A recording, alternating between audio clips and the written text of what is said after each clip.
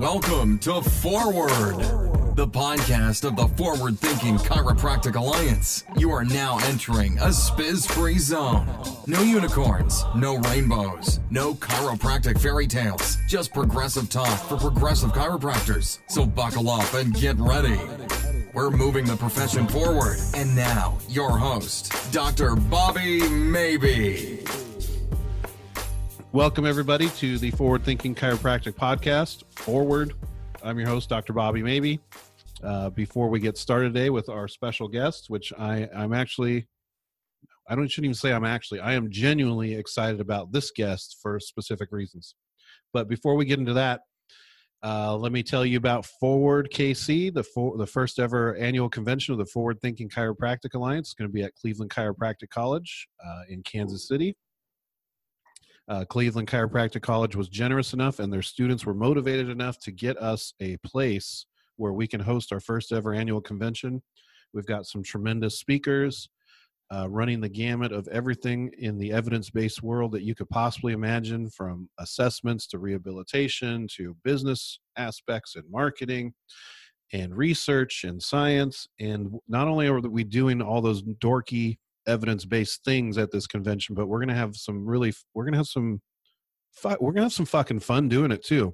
And we're going to show people, especially those straight chiropractors who say they own the passion in the profession, they're the ones that are excited. We're going to show them how excited and how passionate we are about what we do on our side. And I'm using air quotes when I say our side of the chiropractic profession. So you can check out all the details for Forward KC at forwardthinkingchiro.com. While you're on forwardthinkingchiro.com, don't hesitate to become a member of the Forward Thinking Chiropractic Alliance. It's cheap to be a member for a year. It gets you put on our membership map so people can find you and refer patients to you. We've constantly producing content and blog articles and special podcasts for members only. And we get discounts, and we're going to have swag. We're going to have all kinds of fun there too. So be sure you become a member of that website. Now, the reason why I'm super excited about this guest is that, Brandy, you are the first. You hold the honor as the first ever female doctor of chiropractic on the Forward Thinking Chiropractic Alliance podcast. So stoked, dude. Brandy, whose last name I will butcher, is it Nemchenko? Yep, you nailed it. Oh! Look at you. Okay, that's it, folks. I hope you enjoyed this podcast. And mic drop. Not only, and I don't want to totally make this sort of like a male-female gender podcast and all that sort of stuff. Like, I don't want to go that far, but I think we do have to sort of address that subject in some sort of manner, because not only are you a very successful business owner, chiropractor, manager of your clinic, boss, family member of your family and wife and all that other stuff, but you've also had to endure being a female in the process, which in this boys club we seem to be running here is not always the easiest thing in the world.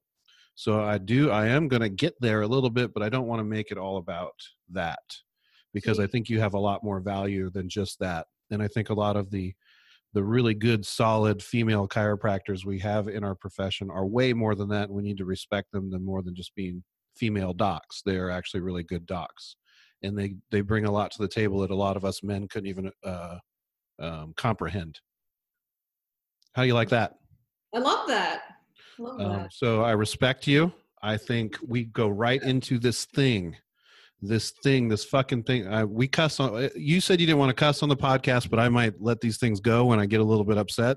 I think I'm inspiring you. There's this thing that happens, and it happens when you own a practice, and it inevitably someday, the youngsters who are listening here, when you own a practice, this is going to happen to you too. You're going to have interviews with young chiropractors or possible associates, or you're going to have interns that come into your office to poke around and look around, and you're going to see some great ones, and you're going to see some all-out, straight-up dipshit. Turds. Douches. No offense to all of you who are unconsciously incompetent of the fact that you're a turd, but they do exist. And I've seen them. I've seen a dime a dozen. Here's one of mine. So here's what I do when I have a shadow or an intern, Brandy. This is great. I give them everything. I don't hold anything back. I give them I'll talk them out of the building with as much advice and information as I possibly can on day one. Yeah, it's up to them to take it though. That's the big issue. At the end of day one, I will ask them one simple thing. Do you have any questions? Are you curious about anything? Do you want to know anything else about what I just said today? I said a lot. And if they say, no, I think I got it. That was pretty cool. Thanks. There is no day two. No second date. No second date. No intellectual curiosity. No. I mean, I can't tell you how many interns I've seen with just like that sort of like empty, foggy, blinky stare. And it's not. They know what it is. They know what they're doing. And that's what I think it comes down to is a lot of times you see the young docs and they already know what they think they know what to do. And they look around your practice and they go sort of like, oh yeah, okay, well I could do this. I could do this. Yeah. And I could do that. I sleep. I'm setting you up here because we already talked about it off the air, but has that ever happened to you? Oh, that has totally happened to me. So we're hiring our fourth doc. She's from the board and she is a GD unicorn. I'm trying to censor myself, Bobby. I'm a lot more braver with behind the keyboard. If we want to not cuss, we can not cuss, but we've already. I'm a paramedic, so I cuss all the time. Ann is a damn unicorn, and Ann is my 11th interview. So 11 people have in the last year and a half we've interviewed because we've had a need to fill, but I knew it was going to be tough to find another fit for our practice because our practice, I am bound and determined to create a unicorn type practice where you can be evidence-based. So I talk about on the board, I've been a reviewer for 13 years. I just retired this year only because my book is coming out. So I can't do both. But I've been a reviewer. So having good notes, being evidence-based, being action plan-based with our treatment plans, not bringing other issues into the practice, having that, and then being technically excellent, like Dr. Eric Brennan, who's on the board, he's a freaking amazing chiropractor. I've known him I've known his family since he was 11. He's hung out in our office since he was 16 years old. So he's a freaking amazing chiropractor. And I thought maybe like, I had it easy on with Eric because Eric was literally 6 houses down from me growing up. But in starting the interviews, I am extremely open with my practice, and I'm extremely open about the struggles that we've had, and I'm extremely open about the struggles that I continue to have as we get bigger. Every level seems to bring out more problems. So some of the interviews that I've had are humorous, and I'm almost, after this book, I'm almost considering writing a second book about the experiences I've had. And I don't mean to put people down, but I was really disheartened trying to find somebody, because we have a 5,000 square foot office. We have one of the biggest practices locations in the state. It's just laid out perfect. And I had this guy, we got to the end and I said, do you have anything to say? Like, did you like it? And he said, I'm really pissed off at you. And I was like, I looked at him and I was sort of like, okay. And he said, you stole my dream. And I was like, I looked at him and I was like, he's like every little detail. He's like, you have the nursing room with the changing room. You have closed rooms instead of being open bay, and it's still huge and it doesn't look like a mill, and everything's homey, but yet very professional. And he's like, I'm really pissed off about it because like you stole everything. And I looked at him, I was like, dude, you're still in school. Like, I've been out 16 years. Like, I built this bitch. Do you know what I'm saying? And I got kind of pissy with him, but I was like, I don't, just the gall of him to say that I stole his dream. And I think some of that is that limiting. That dream was built when he was in elementary school. Dude, I built that when he was in diapers. But it's just, I think that's the limiting belief with the chiropractors is like, just because I built it doesn't mean you can't have it too. And it doesn't mean, you'll see a lot of people on the board that I've helped, like behind the scenes, where it's like, I'll open up my entire, I'm like a ChiroTouch macro queen of systematized. I'll give you everything I have. It took me, 14, 15 hours to create that system. I just want you to win. And there's enough patients for everybody, and there's enough success for everybody. Do you know what I'm saying? So there's nothing I have to hide. Do you know what I'm saying? So I totally helped him create that because I've done it. And to have that attitude, I wasn't going to help him with shit, honestly. And I think that permeates, that shows up a lot. It shows up a lot in the people that we sort of deal with. It's like all the doctors who are practicing and they've tasted some success and tasted a lot of failure along the way too. But all of us would be willing to give you guys, the young doctors, anything. If you just asked, we would be there. If we, if you showed the initiative, or the humility of saying, like, I tell them gratitude, that, like, all that shit that I still don't know. Like and somebody might think I'm stupid for saying that, but like, I don't know how to handle 2,200 visits a month. Do you know what I'm saying? Like, how do you know that when your practice explodes? Do you know what I'm saying? I'm not being a cocky bitch, but like, if your practice, doubles on itself or goes up by 50%, you need to have that laid out of like, what staffing do I need? And how is this going to work? And what position do I have to add now? And how is that going to affect my staff? Every little detail that an associate or any kind of intern doesn't have to worry about. Like that, somebody has to do that. And my husband's also a doctor. He's been out a year. They gave him credit. He was a medical doctor in Russia for 7 years.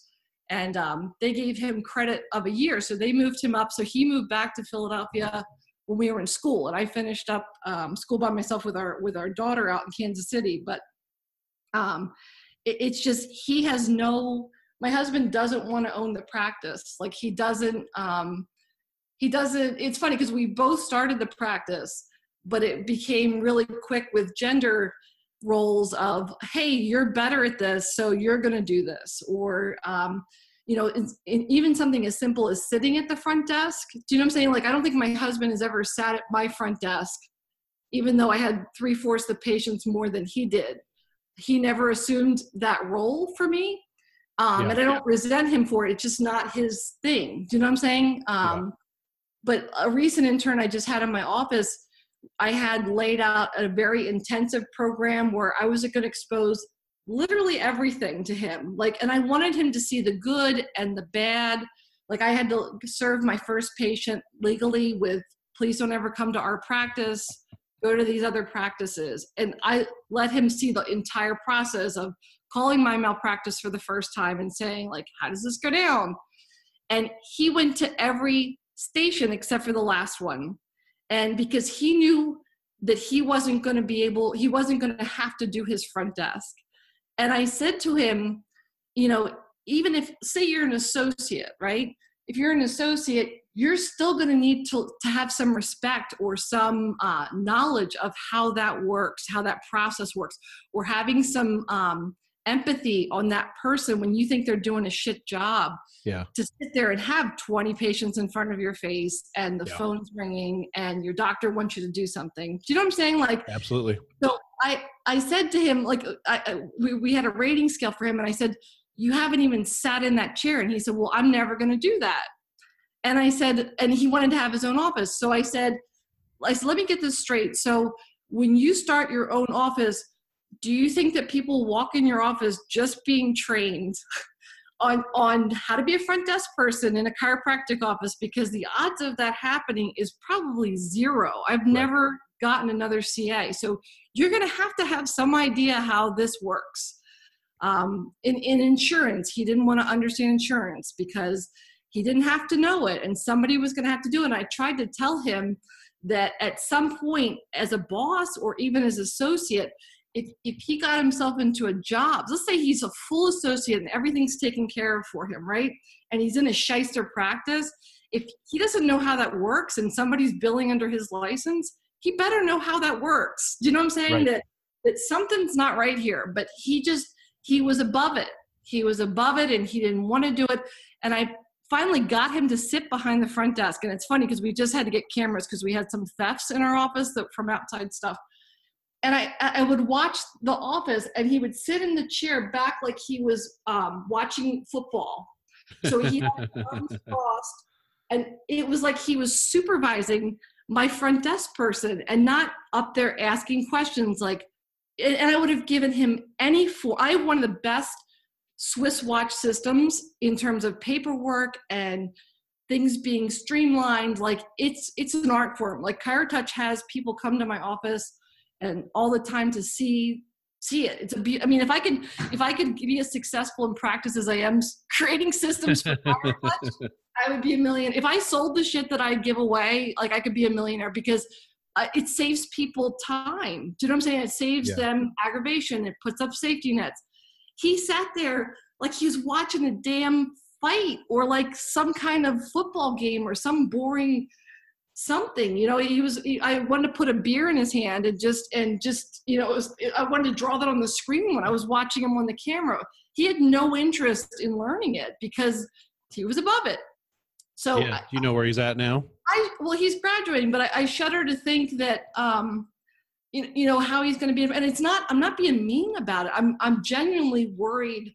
This isn't even one single person. This happens a lot.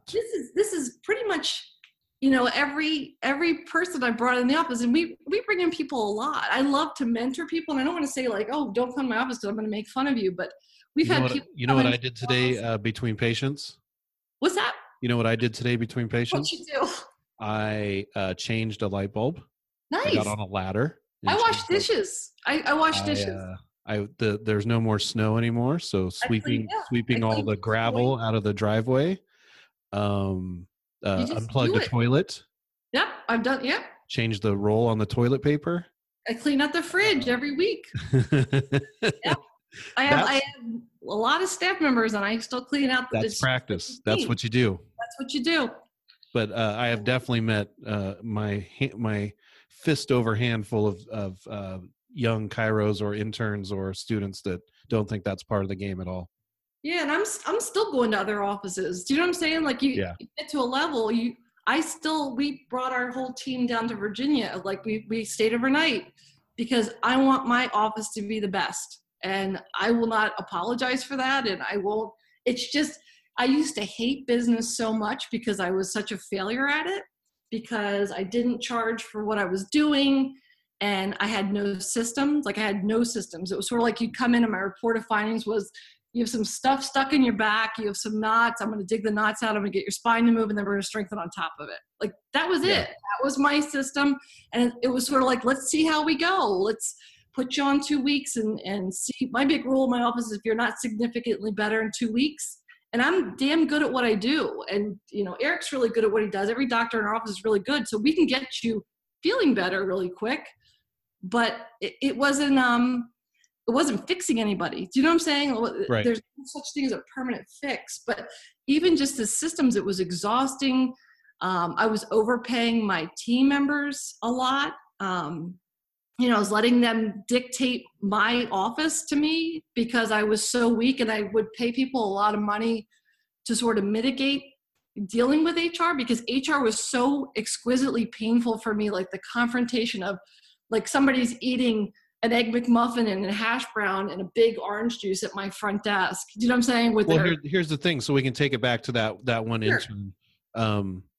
What he doesn't know, or what he doesn't realize by not understanding the importance of the in and outs of a working front desk, or how that works, or how he would even operate it, is you lose money in intangible ways that you don't even see. And these guys who behave in this manner, my background was my first associateship. I worked for a clinic that had 6 offices in the Bay Area in San Francisco. And I was the fixer. I would go to one office as it was sagging in production, and I would bump that thing up. I would find out what the problem was and try to change the problem. And then after that office was fixed, I'd go to the next one and fix that one. And then the next one and the next one. So I was always fixing problems, and we'd have a ton of new docs coming in, and it was always the classic question: what do you expect to make as an associate right out of school? And it'd be like 6 figures, and you're like, you don't even know what you don't know about the problems that you create that I go behind and I have to fix. Yep. I'm an extra salary that this corporation has to pay to go around and fix these things that you have no idea about. Like if you don't understand how a front desk operates, and say you got the Egg McMuffin and hash brown front desk person, but you don't understand the front desk and how it works, and you don't correct that, you lose money. Well, not only that, I had an employee one time, talking about that. I had a manager and I paid her very, very well. And I had an employee with her knowledge would come in 45 minutes before the shift because the computers weren't working that fast. So she took it upon herself at $16 an hour to come in and sit there and eat her breakfast while she turned the computers on. Over time, over a month, I could buy a damn new computer. Do you know what I'm saying? Like, right. That's the ridiculousness that people don't think. Like, even my iPad at the front, we have 6 iPads for check-in. It's the one's not working. Do you know what I'm saying? Right. Get rid of it. Do you know what I'm saying? If the patient has to fill out the paperwork twice, they may give you a negative review. It takes time for you to hand it back to them. It delays the doctor, which delays the staff, which you're paying for. It's just, I think that part's exciting to look at and it's not being cheap. Do you know what I'm saying? It's like, how can I make this work the best? It's the easiest.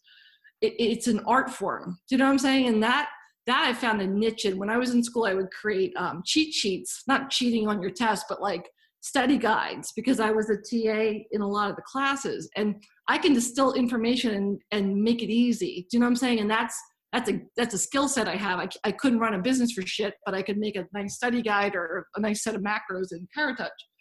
But once you learn business and learn that it's all about consistency and systems, and the more that you can standardize your practice and focus on your practice, the more successful you're going to be. It's scalability. It's scalability. It's scalability, and it's even like I create a system for one office. And a year ago, I started creating systems for 5 offices. Okay, how am I going to do this if we have 5 offices? So we made SOPs for every single procedure in my office, the why behind it, how I'll know it's getting done, how I'll know it's not getting done, who's responsible for it. And then I took it further, put flashcards on every station that I have, just so that if somebody needs some quick reference on how I want it done, then it's there. And we just started to go to task sheets where I've had task sheets forever, and I thought it was a pain in the ass to have them do that. But it's like that checklist manifesto where, yep, pilots go through that. So why wouldn't I have my team do that? And what we just added this week is where somebody would come onto a job site, the front desk or whatever, and it'd be a mess. So I needed a reporting system. If I have 5 offices, who's screwing up? Do you know what I'm saying? Like, who is messing someone else's job up? And how do I monitor that? And how do I move through that and retrain? And if it's not a training issue, do you know what I'm saying? Like, there's a lot to think of owning a practice. It's not like, oh, I'm going to go in and see some patients. Like, a lot of times my husband will be like, oh, just hire somebody. Do you know what I'm saying? Like, right. Oh, just hire somebody for that. He doesn't realize somebody has to write the ads. Somebody has to place that. Somebody has to go through the hundreds of applicants. Somebody has to invite them in and track when they're coming in, sit down with them for 15 minutes, see if they send a thank you note. There's a lot of... And you still have to know the job anyways. You're still going to have to know what you want from the job, even if you hire somebody to do it. Yep. And know where, because like a lot of times my husband will say, man, that doesn't take that long. I'm like, dude, you've never done it. Do you know what I'm saying? Like, you've never... But that's why a lot of these docs, and I don't know your husband personally, but I assume he's in this category. There's a lot of these docs who don't think on a scalable systems method. And that's why most of these guys end up in their own office in a one-room deal, just treating people for 30 minutes, and see, so 30, what is that, 16 people a day at the max, but they can never do 16 people a day because they're always running over because... Right. And even their note, like if they sit there and when I was a reviewer, and they're doing notes 2 hours later. Notes were like a novel. Every daily note was like a novel. And I'm like, and it was like handwritten. Do you know what I'm saying? In this old scrawled. And I'm like, dude, if you would just take the time to make a template, it doesn't have to be canned. Do you know what I'm saying? Just that's what I'm doing this weekend. Like, I'm sitting here at my table. I have Post-its everywhere, and it's like, how do I make a system to make, because I'm hiring Dr. Ann, and it's like, I got to get ready for Ann and make sure that everything's ready for Ann. And all I want Ann to do is walk in and see patients. And as we go, so that's, I don't know if I want to get into my dream. Like, my dream, Ann is sort of like the sentinel of my dream. So we've had Dr. Eric for 3 years. My plan is for Dr. Eric to take over my that big office that I have. But I want him to grow into it. So my plan is to have 5 total offices in the next 5 years. So Ann is like the final doctor in that main mothership office. Right. And then as soon as Ann starts, I'm going to start looking for another doctor. And then I'm going to bring that doctor into the office for 3 months, train them on my systems, pick a failing practice or, a struggling practice, and buy it. And then put that doctor that's been trained in my office with my philosophy and my protocols, train their staff in-house with my staff, and then put them in the first location. And then as for 5 years, I still want to practice. And then over the next 5 years after that, I'll sort of start to back out and start really teaching boss stuff. Do you know what I'm saying? I already share anything that any of them want to know, Eric wants to know, or I teach them that, but I want to start backing out and then sell them off to the person that rightfully has it. Right. Do you know what I'm saying? No, that's a great formula. It works really well. The overall formula for doctor filling of these offices, because obviously we did this before, is the formula is O+1. So for every office you have, you add 1 doctor. So if you have 2 offices, you need 3 docs. If you have 4 offices, you need 5 docs. But yes, eventually that is the game plan that works really well for a lot of people who understand systems. Is you build 3 offices, sell 1. Now you're down to 2, but now you have some passive income from the sale. You can, if you negotiate your contracts appropriately, you can build a 3rd office somewhere else. Now you're back up to 3 offices, sell another, and then you're down to 2. These things get kind of hairy when you get around 5 offices. So you always want to stay like around 3 to 2. And you can manage those pretty well. But once you get to 4 offices, 5 offices, 6 offices, the logistics get way out of control. Yep.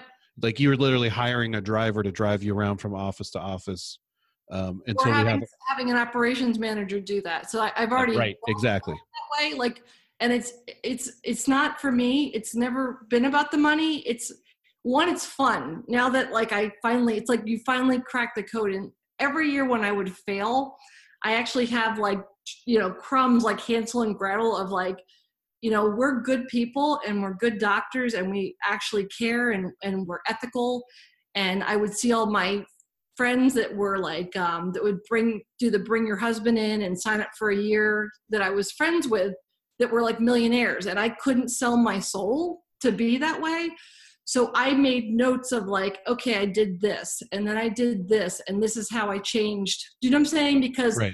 I knew I was going to make it if I had to hang on with my damn nails.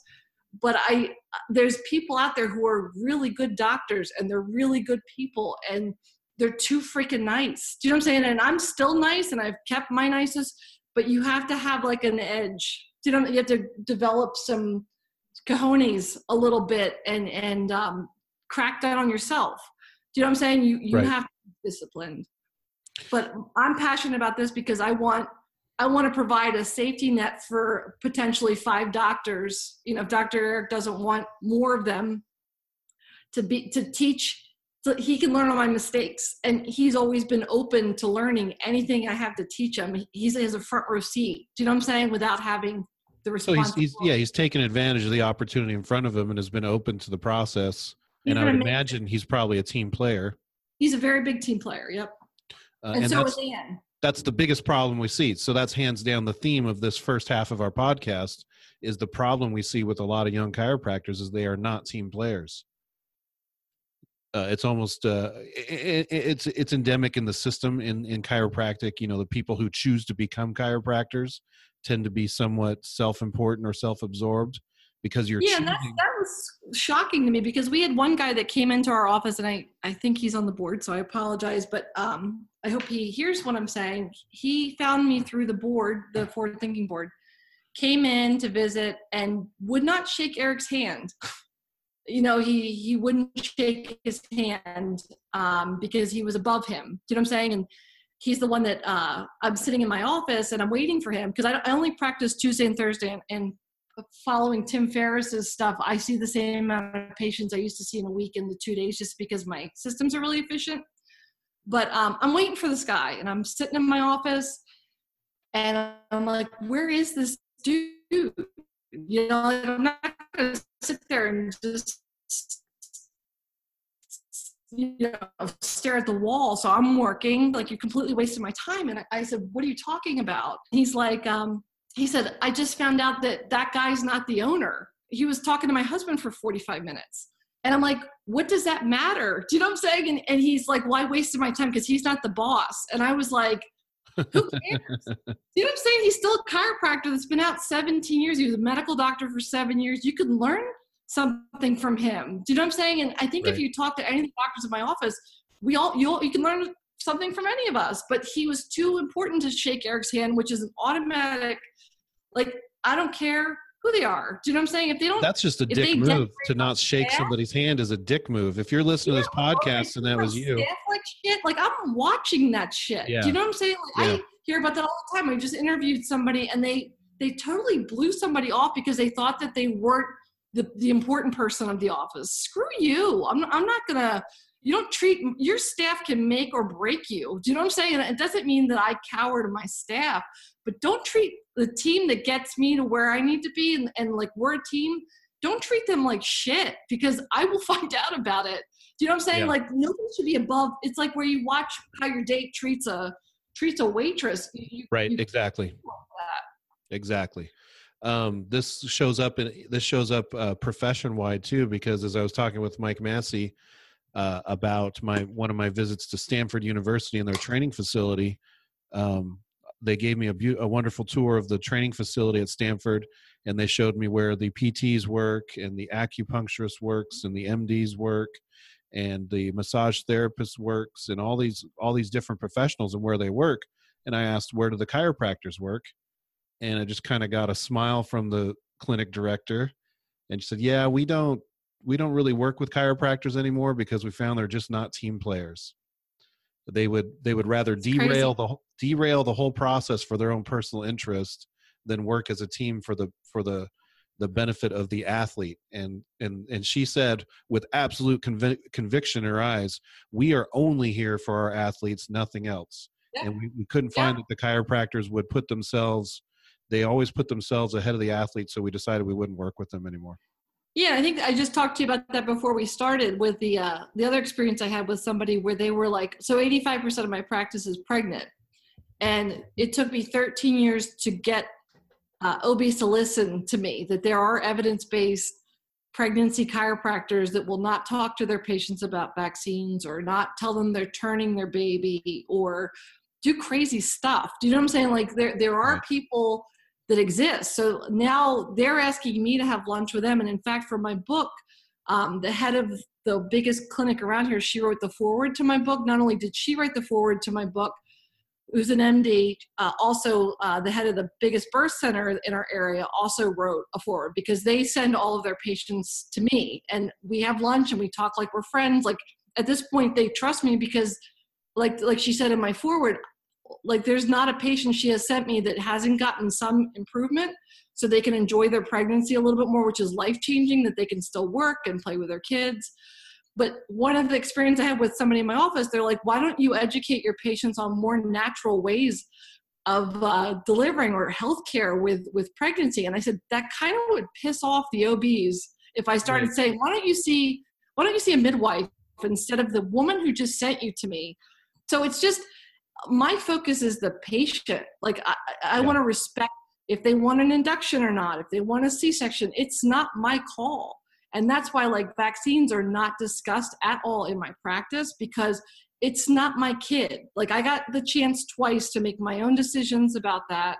No matter how smart you get about it, you're not the one that's sitting with your kid in a bathtub and they sound like a seal and you're regretting, oh my God, I didn't get my kid shots. Do you know what I'm saying? Or I gave my kid shots and now they have 106 fever and they're regressing in their cognitive ability. Like I don't want to be either of those parents and I don't want to be behind any of the decisions with that. Do you know what I'm saying? That's a heavy burden that I'm not trained to deal with.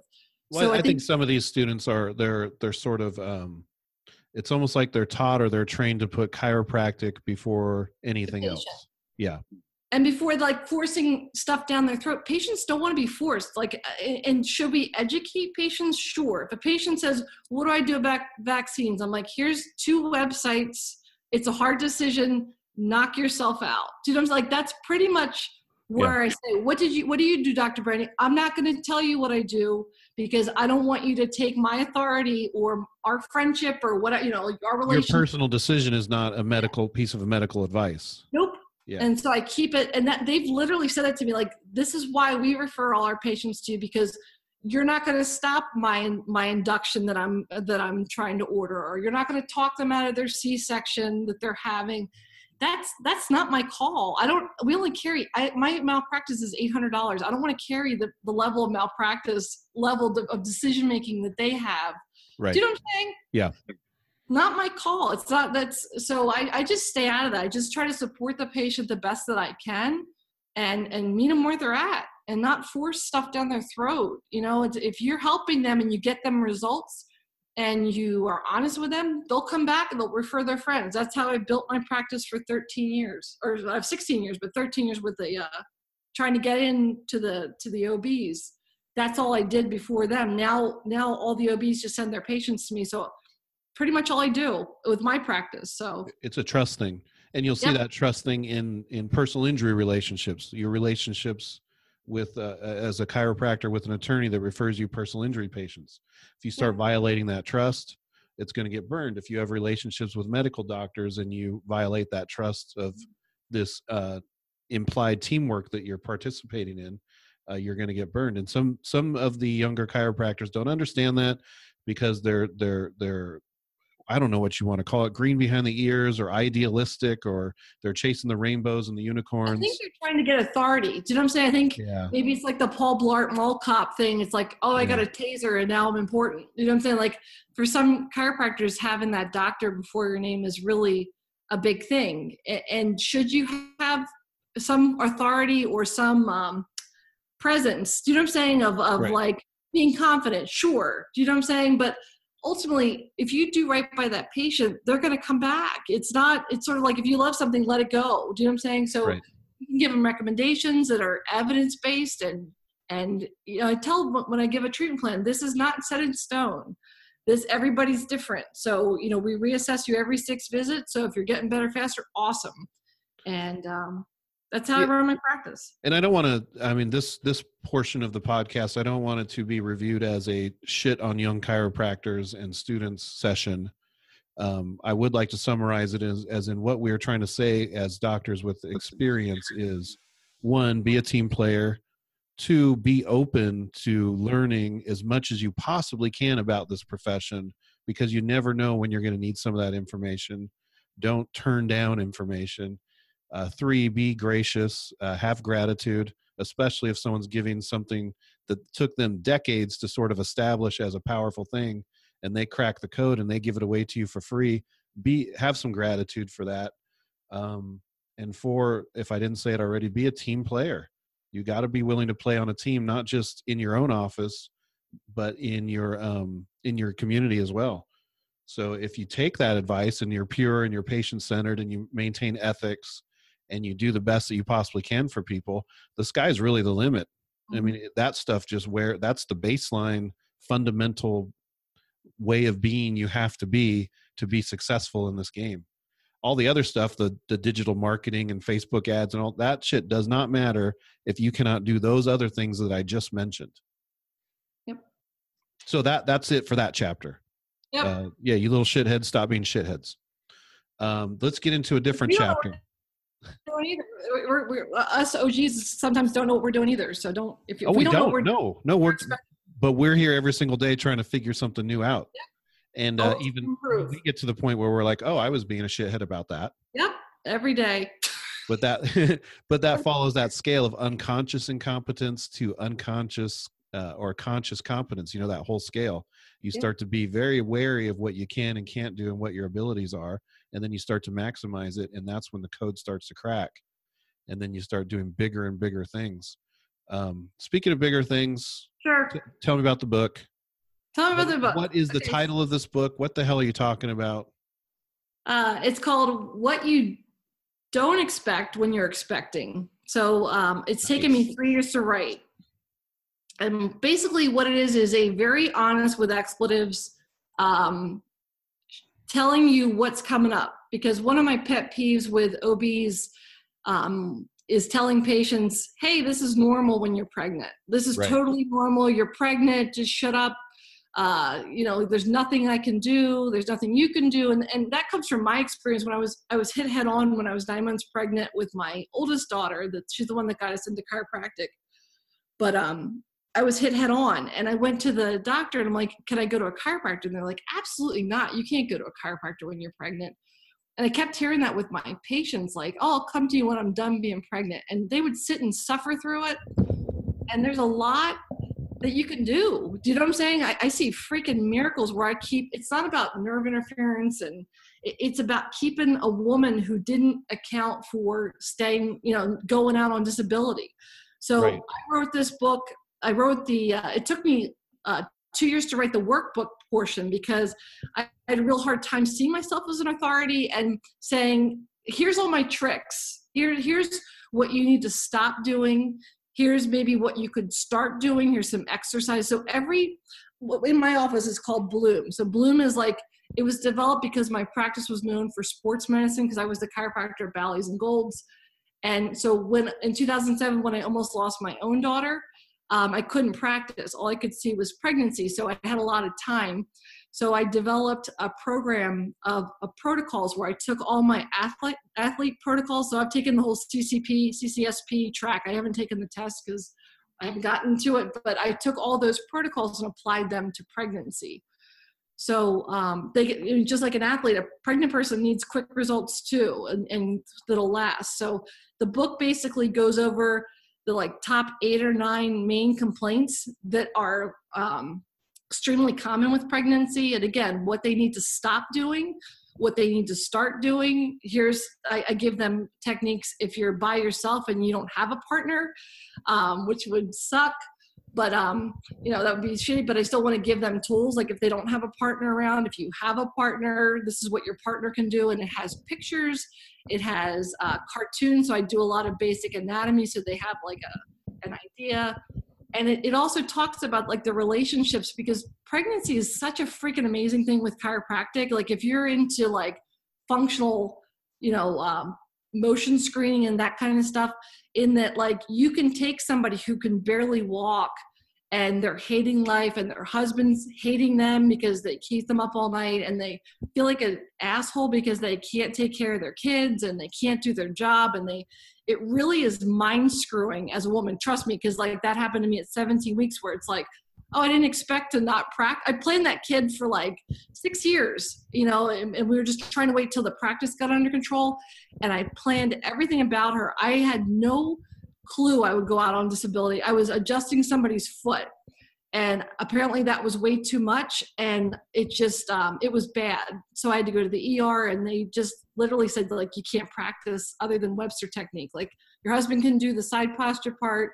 You could sit there and put your finger where, the spot is on the round ligament, but that's all I could do. So all that planning was sort of for naught. Do you know what I'm saying? And it's a real mind screw. And I think to be able to reconnect women to feeling like themselves and feeling like they can do the things that they did before is gratifying. Do you know what I'm saying? And you get to go through the whole process with them and get to see them evolve from being a woman who she's her only thought in her mind to becoming somebody who thinks for someone else. To watch that is it's awesome. Yeah, I don't even have a uterus, and I think that's pretty cool. I think you do sometimes, though. I married one. You did. That's awesome. I'm proud of you. I married a productive uterus. Yeah. So with some of my experiences of my wife having children, I can sometimes impart some information to expectant mothers. They had a 8-month-old pregnant mom today coming in with sciatic-like pain. And there were some things I could relate to her and her husband from my experiences, but obviously, I've never drove that car, so I might have to just purchase a box of your books and then issue them out to my prego moms. Yeah. I've already started writing the deal. I got a deal with a publisher, but what they were saying is that if I wrote a second book, that would be more powerful. So I started writing a book for chiropractors. Yeah, that's what they say. Yeah. So just protocols of what you can do in practice, because there's a lot of tricks that I have that I love to share So Yeah. if It's unfortunate in publishing. It's like your first book is your masterpiece, but Yep. it ain't worth nothing. Yep. Then you got to throw down a second book. They offered me 15, but my editor said that I would do better doing it myself, like self-publishing, because she thinks it's going to be a huge hit. So I'm sounds like it. No, it sounds like a great topic and a great title. The title means a lot. What are you going to talk about at Forward KC, the Forward Thinking Chiropractic Alliance's first annual convention? What do you want to talk about? What are you thinking? What direction are you going? Because you've got so many different directions you could go. I'm like a squirrel on caffeine. Right. You can go systems. You can what I'm planning to talk about is like how to build a kick-ass evidence-based practice and not sell your soul. So I got into it, as we talked about, like I got in it with somebody, and I won't back down sometimes on your board, and I'm sorry, but like the guys, like somebody who's giving somebody shit for seeing a lot of people on a Saturday. And it's like, I just wish we would be more open to the way other people practice sometimes. You know what I'm saying? Like everything is not wrong. And if you sit back and listen to people a little bit more, you know, you still, I'm bound and determined to build one of the biggest evidence-based practices, like, you know, in Pennsylvania. So if you can see it, you know, I'm going to bring some video of my practice and just the systems that might be helpful for somebody, because it is overwhelming to sort of recreate everything. You know, these are systems that would be really good for you to put in place.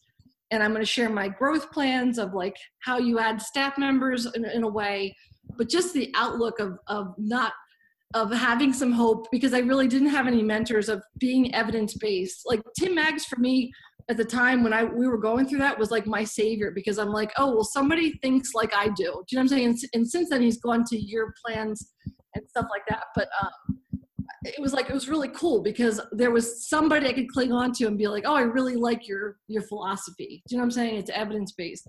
So to provide hope to somebody that you can practice without selling your soul, you know, and without losing your mind is possible. The other thing that I plan to talk about, and I bristled about that a little bit with the women topic. It's still, I don't let it stop me. Do you know what I'm saying? And I'm not going to sit on the sidelines and be like, boo-hoo, somebody treated me bad because I'm a woman. I think it's hysterical now. Like, it's just, right now I just roll I do the Robert Downey sort of eye roll when something like that happens. And I almost try to make it a joke now. Like, so many times we'll have somebody come into the office and I can tell by their tone they're trying to sell my front desk person something. So I'll walk out to the front desk and I'll say, hey, can I help you? And they're like, no, I'm going to wait for the boss. And I'm like, okay. And I'll walk back in my room, and we have a huge office. So like, I'll wait and I'll like Google chat my front desk, and they're like, okay, it's time. So I'll walk across the center of my office, and they'll say, and my front desk will be like, that's the boss. So just something stupid like that. Like, I want to expand it. I don't want it to be about gender, because there's nothing I can do about my gender, nor do I want to do about my gender. And it's funny, on that board, I think I have more testosterone than some of the guys on that board. You do. I know, because it comes from being a paramedic. Like, paramedic school takes you from having low self-esteem. Normally, if you have normal self-esteem, it takes you to like a godlike complex. I went in with low self-esteem and I ended up with like normal self-esteem, but I take no shit from people. But I want to talk more about like how to handle your family. Like, I have a special needs daughter. She's 10. She has Asperger's. She's awesome. She's a straight A student. But like, she had a health crisis 2 years ago where they thought she had a brain tumor and she needed surgery. So how do you handle that? Because I can honestly say, and I'm embarrassed to say that, I have a 20-year-old who is now in England, and she came with us every day after school. One of us would go pick her up, and we would bring her back to the office, and she would sell pillows, and she would adjust wrists, and she would talk to everybody. And she's going to be a kick-ass businesswoman. Do you know what I'm saying? Right. But I never was a mom. Do you know what I'm saying? We worked 60 to 80 hours a week. So when people bitch of like, oh, I'm tired, I went to an event, try working 68 hours and then going out to events and still being a parent. It's tough. So how do you manage your time, and how do you incorporate your kids into the business. I've always shared business with my daughter, with HR and all that kind of stuff, because my mom was a business owner. So just talking about how to handle being a parent, and putting your kids, because it feels like sometimes your practice has to be first, because your practice is what feeds your kids and puts a roof over the head. Right. So you have to eat a lot of shit sometimes. But if you can learn from my mistakes, or if I can give you some tips on how to really conserve your time. It's just like I said, like when my daughter, they thought she had a brain tumor, I went to 2 days. And I said, how the hell am I, Tim Ferriss did, like, how the hell am I going to get this done? I still need to see this many patients. I love what I do. I don't want to stop practicing. So how do you do it? So that's what I plan to talk about. But that's when you are in that sort of state of, a state of learning, a state of gratitude, a state of awareness, a state of competence, and stress comes, or something in your life comes and kicks you right in the pants. That's when you're able to adapt. But if you are already in that state that we've talked about with the young chiropractors before, where they think they already know it all, they think they've already got it all figured out, they don't have to do the hard work, they don't have to shovel any of the shit, and then something comes and kicks them in the shins, they just fold like a deck of cards. I think in practice it more kicks you right in the square in the nads. Like there aren't very many kicks in the shins with practice, owning a practice. It goes straight for the cojones. So, and that's when I designed this idea of the forward thinking chiropractic convention, it was to have these conversations. It was to have, yes, you have to get butts in seats by putting the speakers that people want to hear. And in an evidence-based crowd, they want to hear sort of the rehab stuff, and they want to hear the business stuff and this other stuff and this person or whatever. But what I really am designing, or what I really wanted to happen, is that all these people are together and that they meet each other. Yep. And God forbid somebody give somebody else a fucking hug around here. I'm going to hug all of you and say, I appreciate you. And I've learned so much from you, and understand that we're all human beings that have these lives. And when you're young, it blows our minds as the old docs that the young docs don't throw everything they got into it, because you don't have as much on your plate as we do. And if you don't understand that right now, that yes, you've got your student loan debt. We all still probably have ours too. So it's not just that. And, you don't have a house yet. Well, some of us still don't either. Like there are still people renting houses and trying to pay down their rent and run a practice and have a family. Like it never gets easier. There's just more on your plate. You have to get better. More money, more problems. That's right. Yeah. So I want I want the youngsters to be around the oldsters. I want the oldsters to see the youngsters and get energy again. I want everybody to talk to each other and realize that we've got something very powerful here. And that it's nothing but love, and that we can't do this alone. We all have to do it together as a team, whatever it is. There's no other way. And I'm really appreciative for the board. I mean, like Eric showed me this board and I was like, I think you and I butted heads like the first week. I almost, if you're in the Forward Thinking Chiropractic Alliance and you haven't butted heads with me yet, you're not in it. Dude, I was ready. I was ready for that, but I was like, I am not back. And then I was like, oh shit, he's the freaking owner of the board. I will throw down with any of you at any time. I enjoyed my tussle with you. But I navigate them in a way that we can all come away with something. Yeah, you can always that's the point. I don't want it to be a shit show on students, but just anything that you do, if you go to Con Ed and it sucks, just be like, what can I get like one thing out of this? Even if it's not from the seminar, can I meet somebody there that like I connect with and they can help me with something? All of us are willing to help. Yeah, here's a thought. That guy that everyone complains about who sees 100 people on a Saturday within 2 hours or whatever, instead of complaining about how he does it, why don't you give him a call and see how he does it? Yeah. And maybe it's not for you. Like I saw a guy one time that saw our whole week in an hour, and he had people face down and it was open, and I didn't shit on his parade. I thanked him for like letting me see it. And I'm like, I didn't say that to him. I wouldn't be like, nope, not for me. This sucks. Right. This is a total scam. You stole my dream. You stole my dream. But you have to respect. And that extends too for other professions. Like if you come out of school and you're like, oh, physical therapists suck and family doctors have it out for us.